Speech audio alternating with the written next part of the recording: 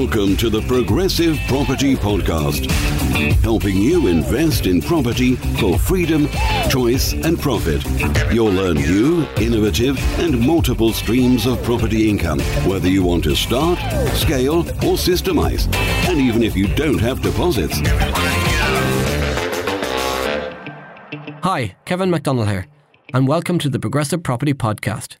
So recently, I did a series of Facebook Lives into the Progressive Property community where people had the opportunity to ask me questions. So it was an Ask Me Anything on all things property. Were there any challenges you've had, any shares you needed to make, any obstacles you're facing, anything relating to property where you needed the answer to? So if you want your questions answered, you need to subscribe to the podcast. You need to follow us on YouTube, join the Progressive Property Facebook community. Ask your questions in there. Get your questions answered. Become a bigger part of the community and make sure you've got the right knowledge and the right support to move you forward in your property journey. So let's get started with the episode. I've been Kevin McDonald. You've been amazing. See you next week. Afternoon, everyone. Kevin McDonald here. Rob asked me, obviously it's supporter week, so he asked me if I would do some content today around joint ventures, other people's money, no money down property investment strategies, things like lease options, rent-to-rents, assisted sales, EDCs, whatever it may be.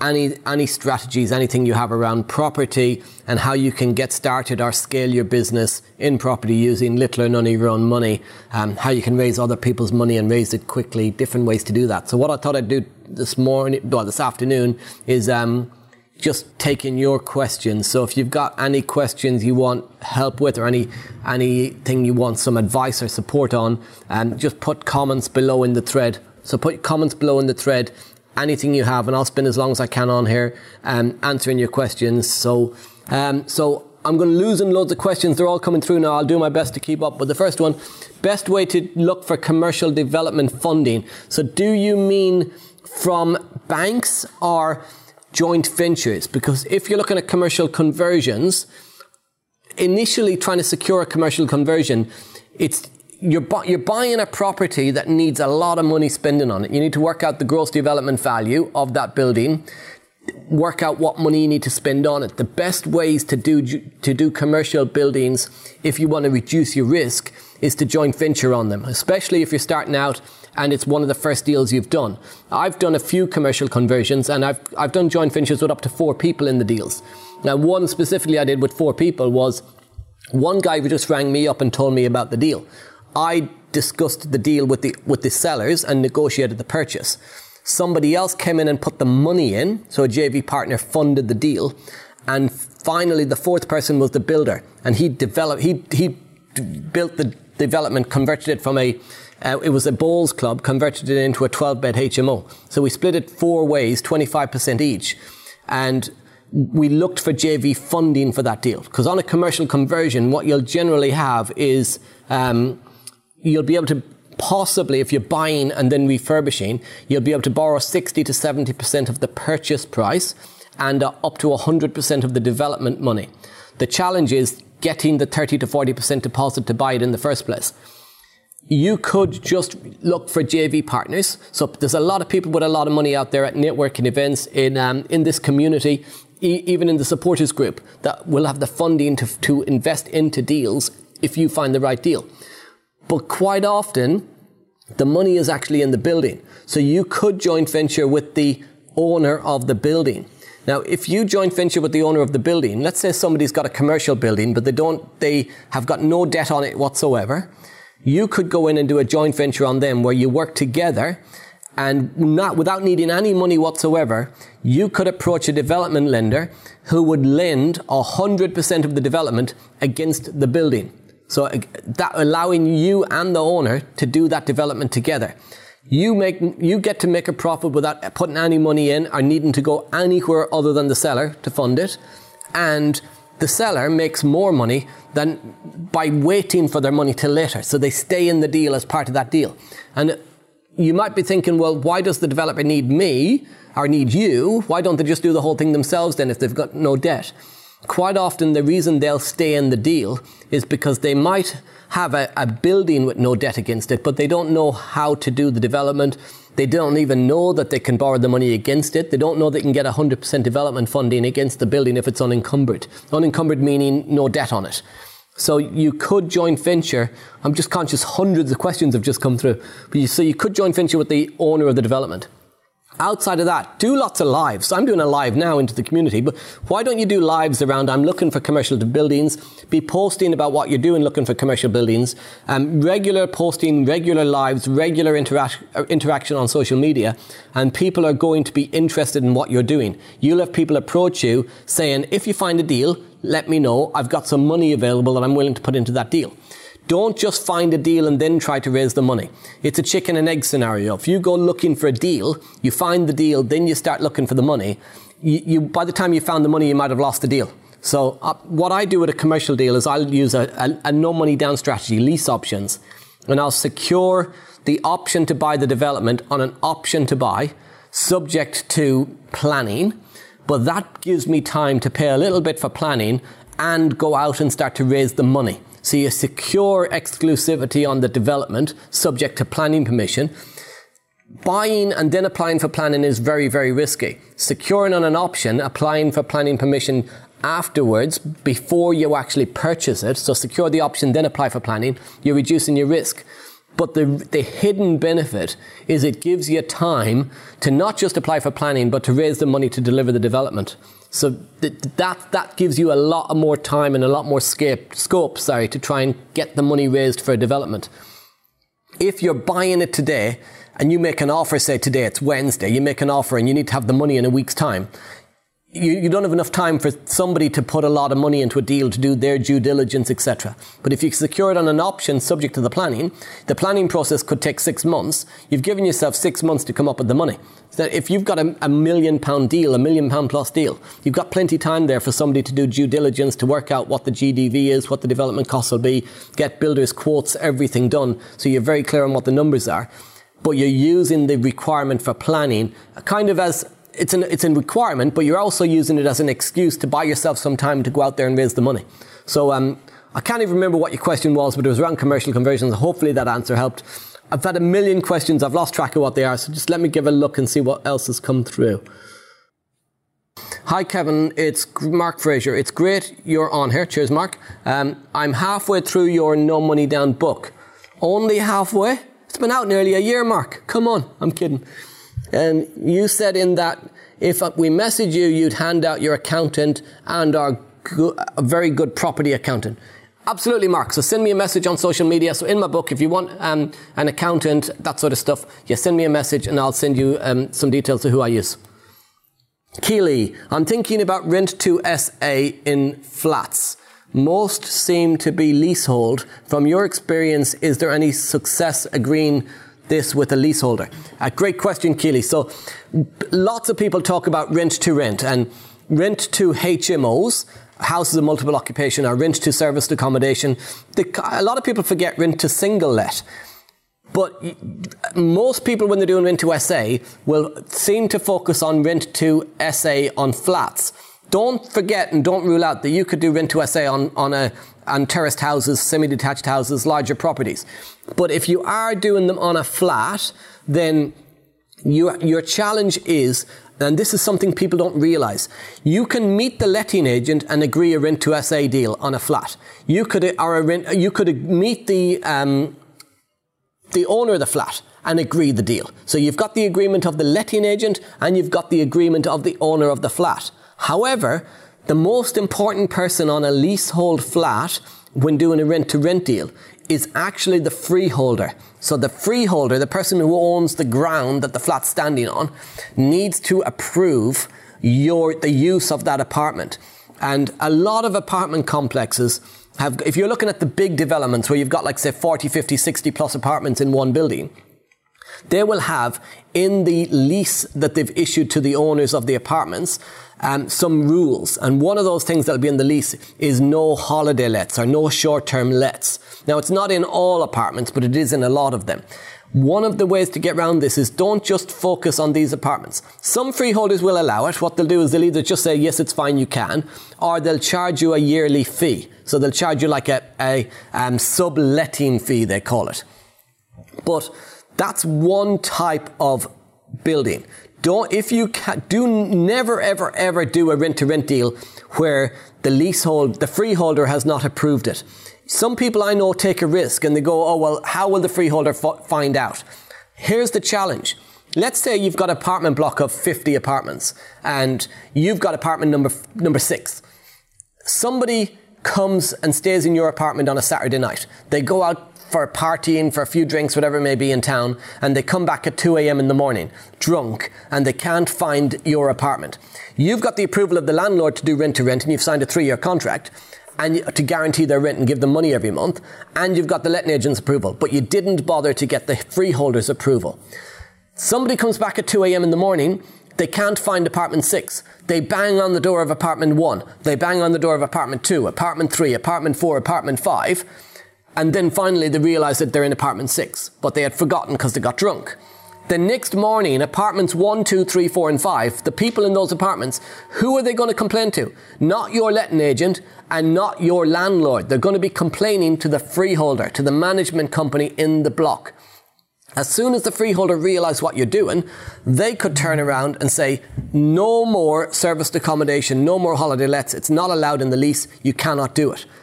The landlord is totally within his right to say to you, not my problem. You've signed a 3-year contract with me. I don't care that you can't rent it out as SA. You've got a contract with me for the next 3 years. Pay me. Pay me. So don't ever do a rent-to-rent deal in a block of flats or anywhere unless you've got the full approval of the people, of the freeholder if it's a leasehold flat. Get the freeholder's approval. Get it in writing. Don't do it without their approval because you could find yourself unstuck, especially if you sign into a long-term contract. Don't just focus on these type of flats though.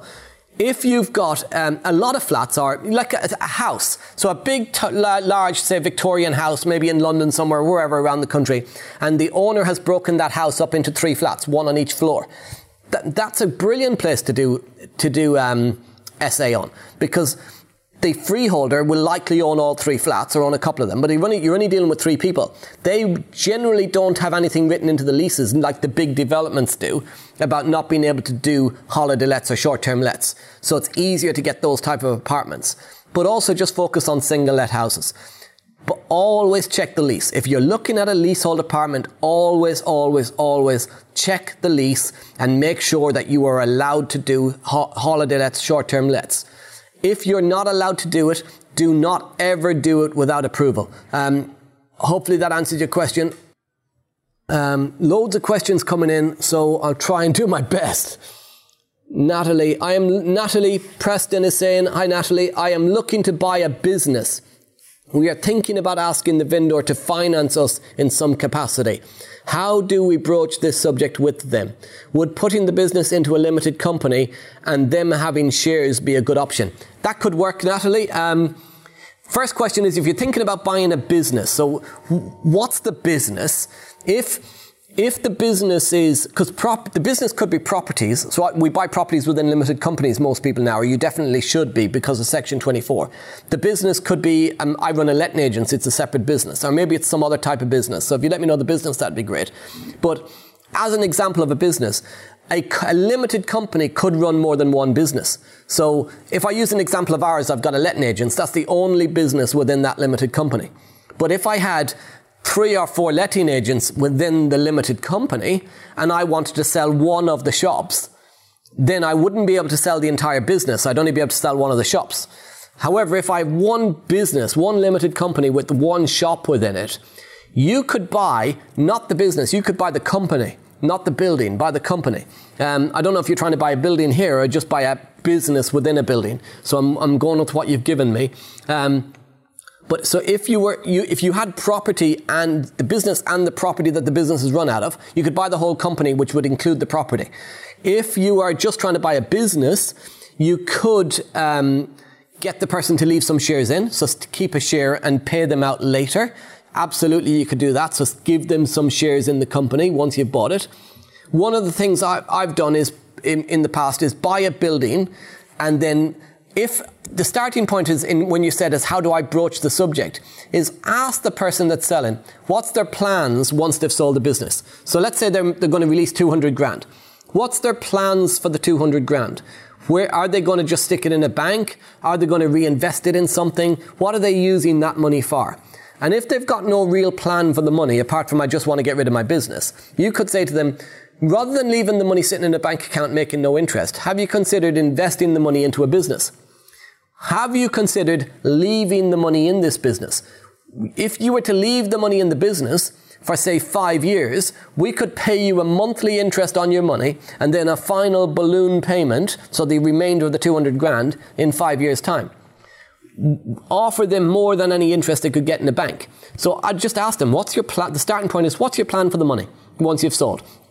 I've bought some properties where we've bought the property, the person gets their money dropped into their bank account and then lends it back to me afterwards. So not as shares, they could lend it back to you afterwards at, say, 3, 4, 5, 6% interest, or even more if it works for you.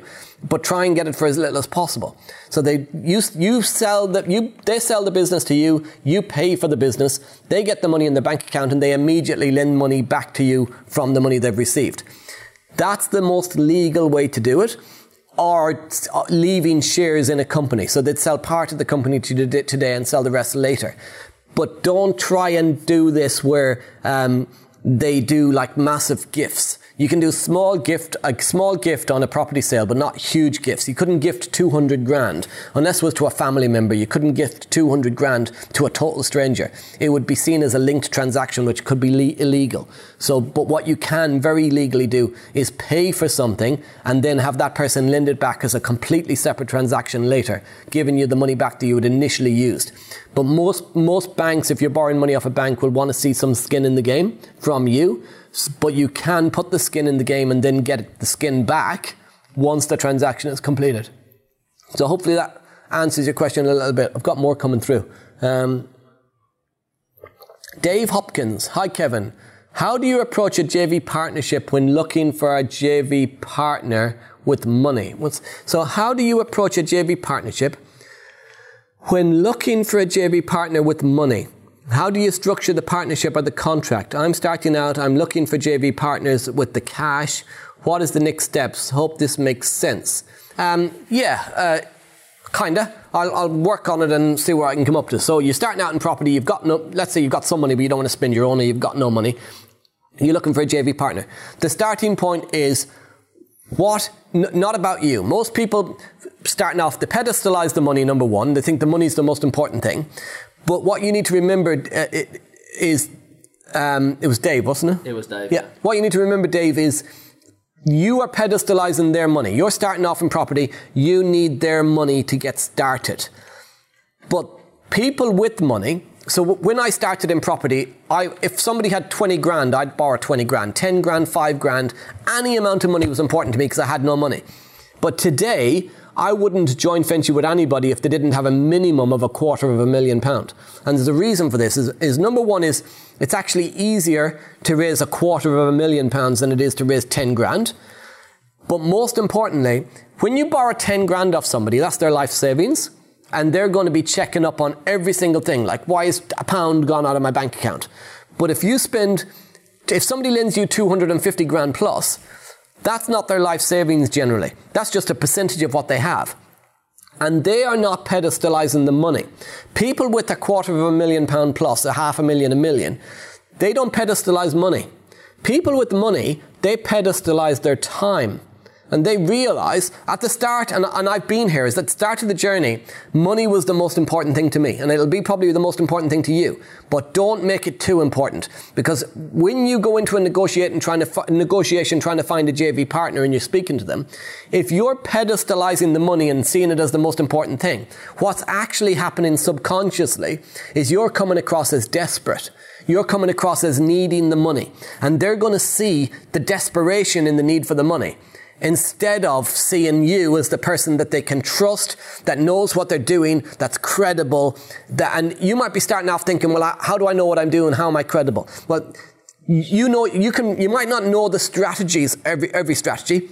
do some training, learn the strategies. But more importantly, you know stuff that I don't know about your area. You'll know the house prices, the streets. You can be very credible about knowing companies in your area, knowing the town plan in your area, knowing what developments are going to be happening in the next few years in your area, knowing your numbers, rental prices in your area, sale prices in your area.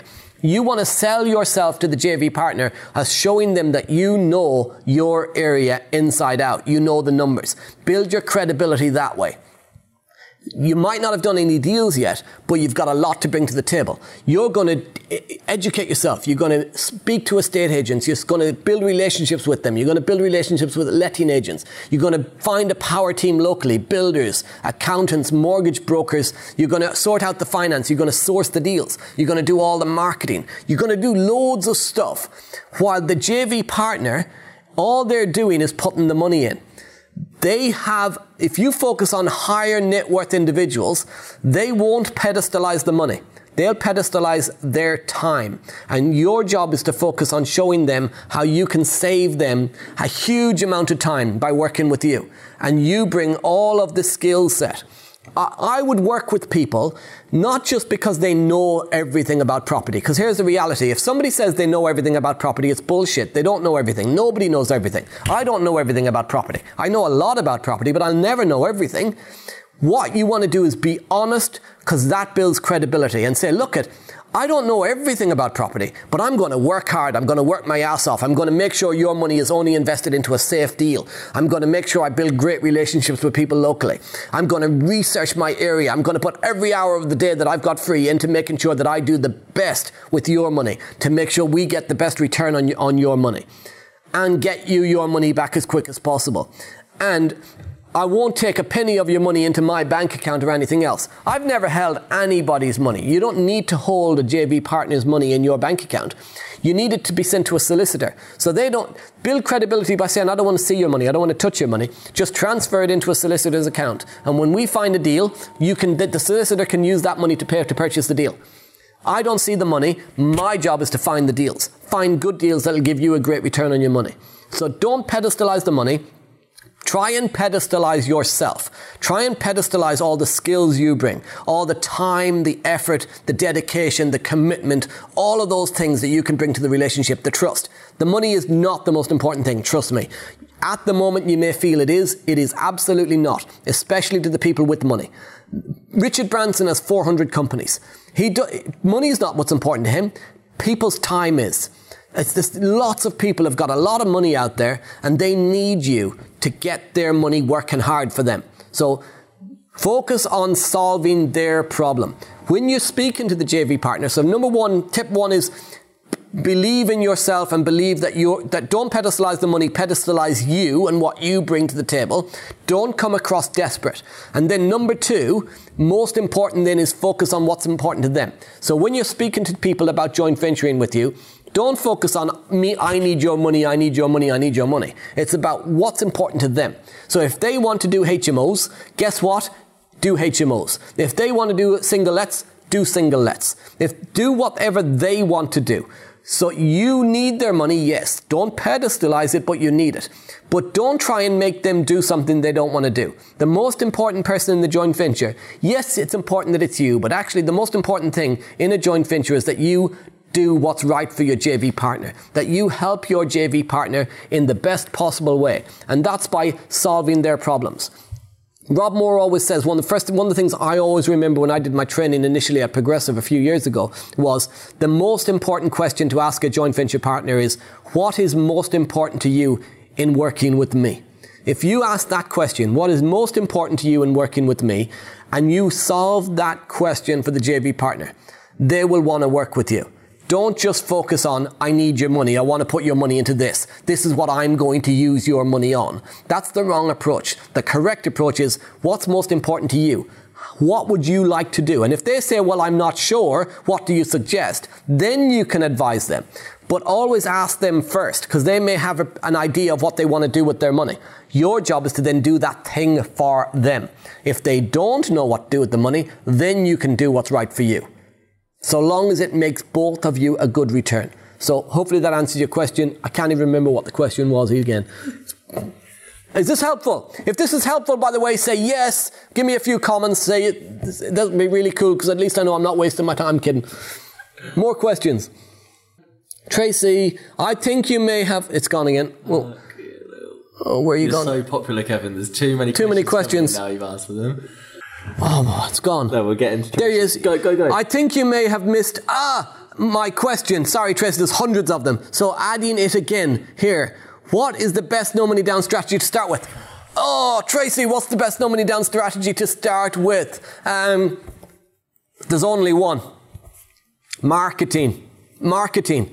So it's not about one strategy being better than another. This is a really critical question. I see so many people in property struggling and failing for one simple reason. This is what they do. They know what they want to do. So they want to do single lets, a strategy. People get confused between strategy and tools. No money down strategies are actually not strategies, they're tools. The strategies are single lets, HMOs, commercial conversions, buy to flip, what else have I missed? Serviced accommodation. Their strategy. Rent to rent is not a strategy. Rent to rent is a tool. So don't get confused. People say, oh, what's your strategy? Oh, it's rent to rent. No, rent to rent is the tool that allows you to do single let HMO commercial. Buy to let, buy to single let, buy to HMO, buy to serviced accommodation. Rent to rent is rent to single let, rent to HMO, rent to serviced accommodation. The strategy is single let. The tool is rent. The strategy is HMO. The tool is rent. The strategy is serviced accommodation. The tool is rent. Don't think, what's the best strategy to use? It's about doing the right thing in the right house. So some people on here, and I did this mistake for years. They try to do, and I tried to do what I loved doing. But you can't do what you love to do in your area. You have to do what works in your area. Now, if you've got a 1, 2 or 3 bed flat, my strategy is marketing. I put my marketing out there. Leaflets, postcards, letters, estate agents, word of mouth, and postcards, whatever I can that I can get out into the industry, out into my local town. The phone will ring. My phone will start to ring. I'll get some calls. When the calls start to come in, somebody might have a 1-bed flat that they're trying to sell or trying to rent. If it's a 1-bed flat, I'm not going to do a HMO on it, because it's a house of multiple occupation. It's a 1-bed flat. So I'll either do single let or I'll do serviced accommodation. Same if it's a 2-bed or a 3-bed flat. 1, 2 or 3-bed flats are perfect for serviced accommodation or for single lets. 4-bed plus, so 4, 5, 6, 7, 8, 9, 10 beds are better for HMOs. So your strategy should be marketing. Then you pick the right no money down tool to secure the deal to do SA, HMO, commercial, etc. But marketing is your strategy. Marketing. You cannot do anything. You cannot do lease options. You cannot do anything unless you are marketing and people ring you or message you, so you've got a deal, a lead to potentially turn into a deal. Lease options are not a strategy. Lease options are a tool. You can do a lease option. So a lease option is where you can take an option to buy a property, pay the mortgage now, babysit the mortgage and buy it in the future.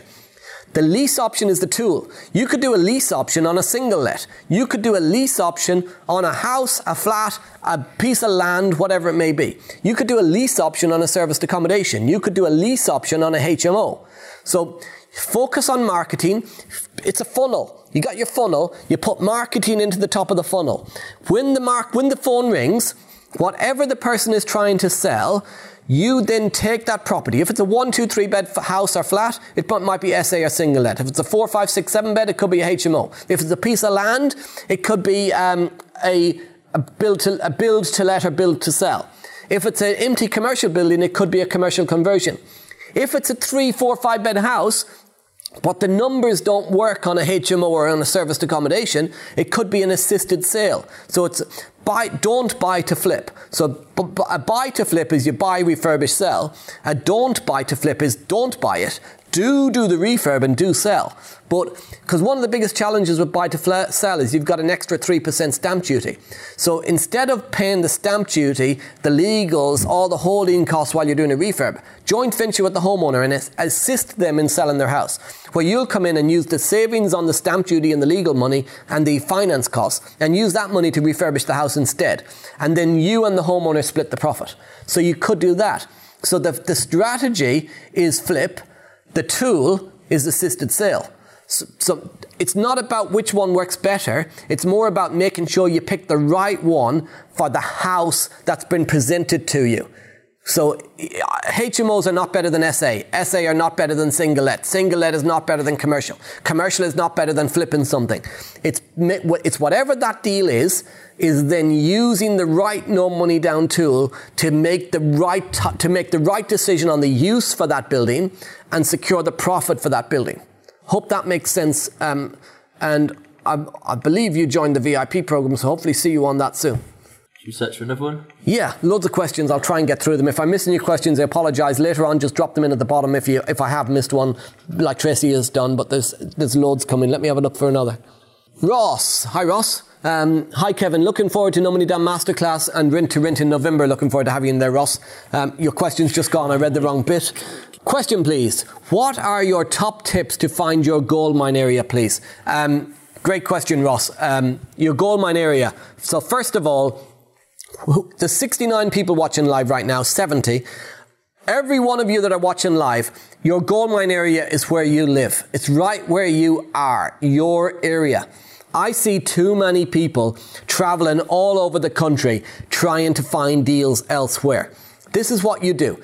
I live in London. I need to invest up in Leeds. You live in Leeds. Oh, I need to invest in Manchester. It's better over there because I met somebody who said it was. I live in Manchester. I've heard Middlesbrough is better. I live in Middlesbrough. I wish I lived in London because you can get a much better return.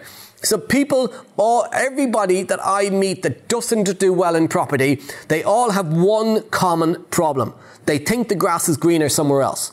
They think that it won't work in their area, and they use it as an excuse to not do anything. And they end up traveling all over the country trying to find another area. And this is a little bit of therapy for me, by the way, because I used to live in London. And I was going way up north back in 2006, 7, 8, trying to find property deals the other side of the country. And this is what I was doing. The whole point of you getting into property or into any business, if you're not interested in property and you're listening to this and you want to be in business, the whole point of being in business for yourself is to get your time back, to stop exchanging your time for money building somebody else's dream. Right? We spend too much of our lives building somebody else's dream. And then to do that, you live in London and you start spending your free time driving up the motorway to Leeds or Middlesbrough or somewhere else, Nottingham, whatever. And you've just created a second job.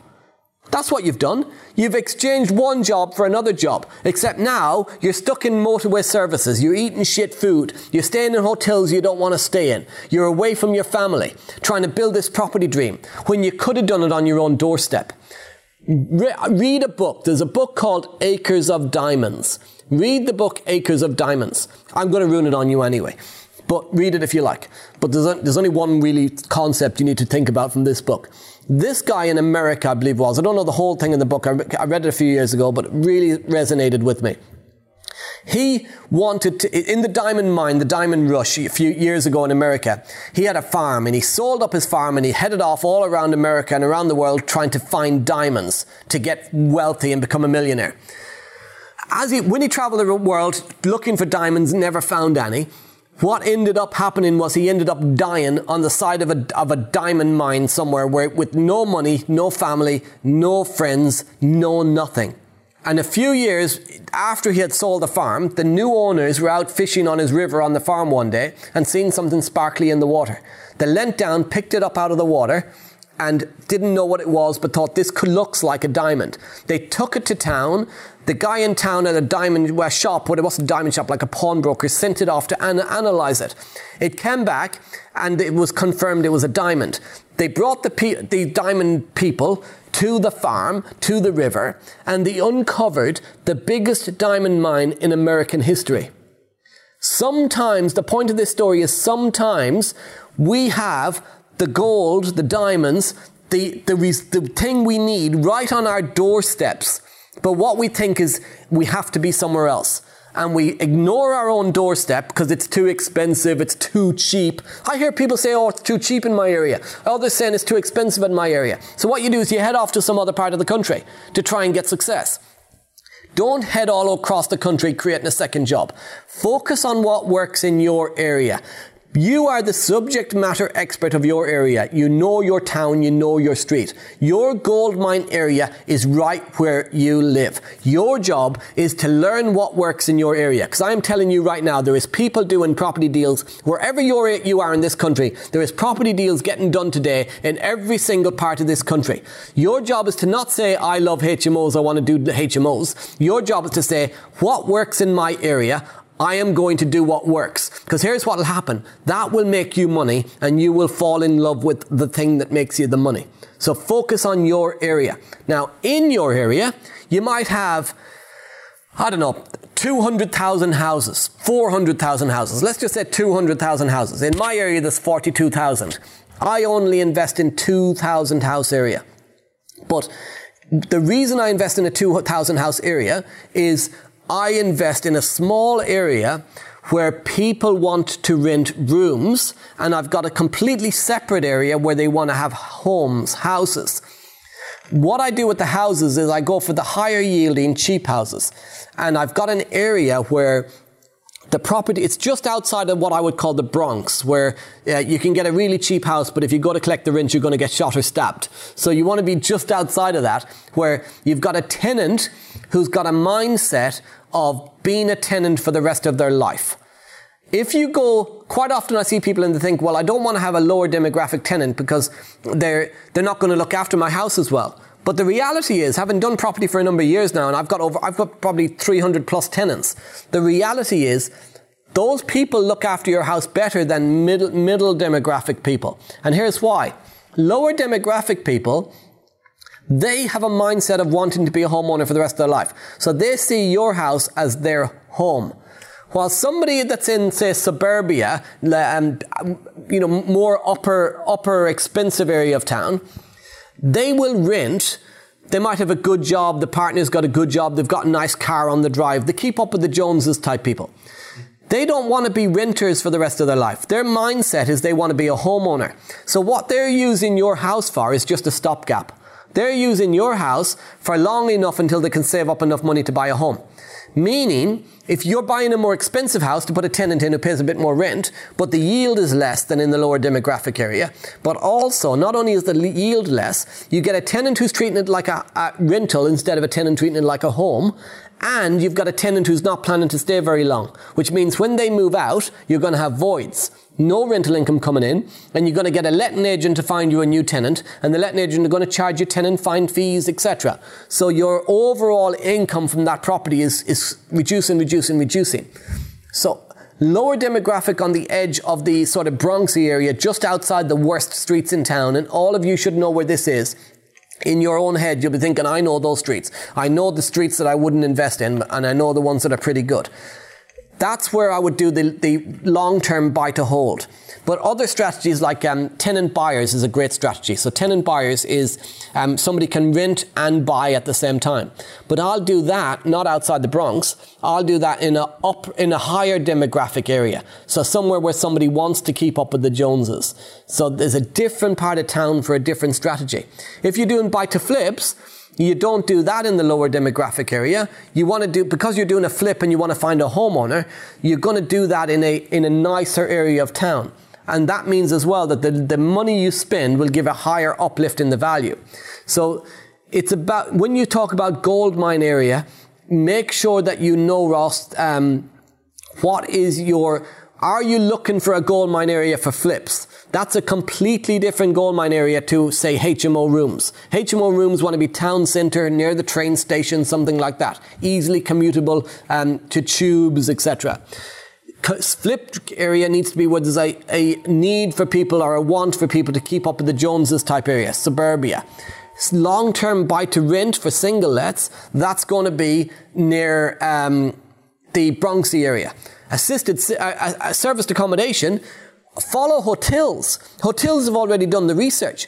People say to me, oh, I don't know if a service accommodation will work in my area. My first question back is there a hotel near you? Oh, yes. Well, then it works. Because if there's a hotel near you, people clearly want to stay by the night. So put your essays near hotels. Hotels have spent millions of pounds on research to identify this is a good location for a hotel. They've already done the research for you. Piggyback off the back of their research.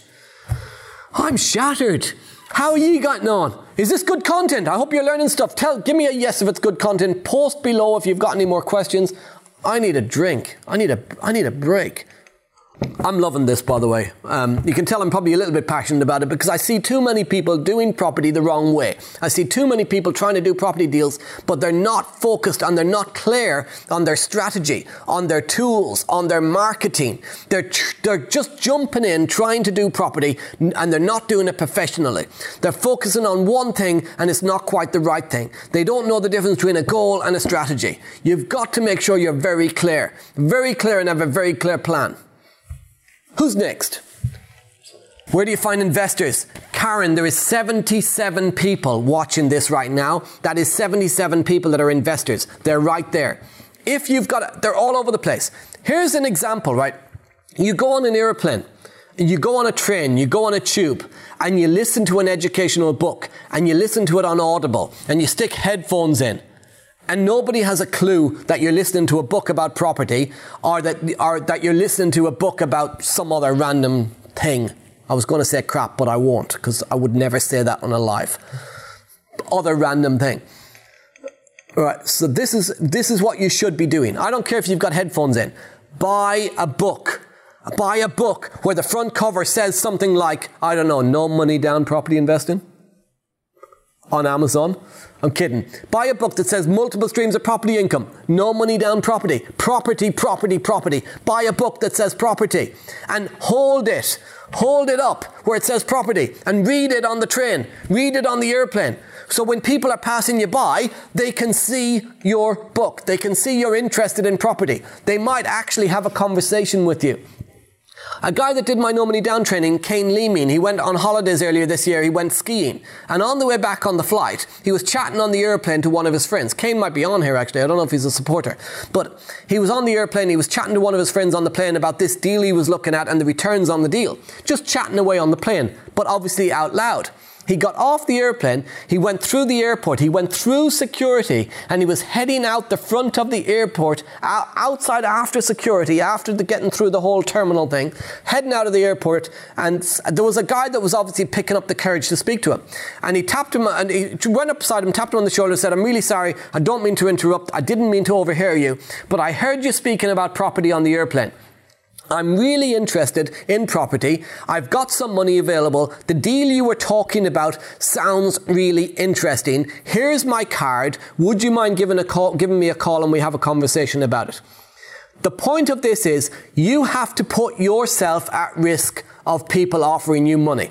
If you're at home and you're not telling people, if you attend property networking events, that's great. But here's the thing, on most property networking events, it's full of people who are also looking for money. Attend business networking events as well. So attend both. The property networking events, people can find you deals and there is some money in the room. But don't just focus on that. Go to business networking events. Make sure you've got your property beacon. I'm a property investor all the time, everywhere. Facebook. What does your Facebook profile say? Does it say property investor or does it say mechanic? What does it say is your job? I just picked mechanic randomly, I don't know why. Sorry to all the mechanics listening in. You could be a mechanic in property. But does it say teacher, mechanic, accountant, solicitor, or does it say property investor? What is your shop window saying? Social media is your shop window. If you're not telling people you do property, how are they going to know that you want money? How are they going to even approach you? Make sure you put yourself out there. Talk about property in public. There's a 3-foot rule. Tell everyone within 3 foot of you that you do property. And one saying I like to use is, I'm in property. If you know anyone who's got a property problem that needs help, let me know. So that will have people approaching you. So what do you do in property, etc.? And then talk to them about how you work with joint venture partners. Oh, really? So how does that work? Oh, well, I find deals, they lend me money. Oh, I've got some money. So if I had some money and I wanted to invest it, How would I do that? So, but point is, the only way that you raise money is if you're telling people that you are looking for the money. You've got to put yourself at risk of getting the money. Most people that have never raised any money, and on a lot of my trainings, I'll ask people to put their hand up if they've raised money, and then I'll ask them to put their hand up if they haven't. And 90% of the people that put their hand up saying they haven't, then admit to the fact that they've never actually asked. And the difference between making the money and not raising the money and not raising the money is asking. It really is. It's letting people know what you do, and it's telling people you need the funds. Raise the money. Tell people what you do. So critical in property. Hope that answers that question.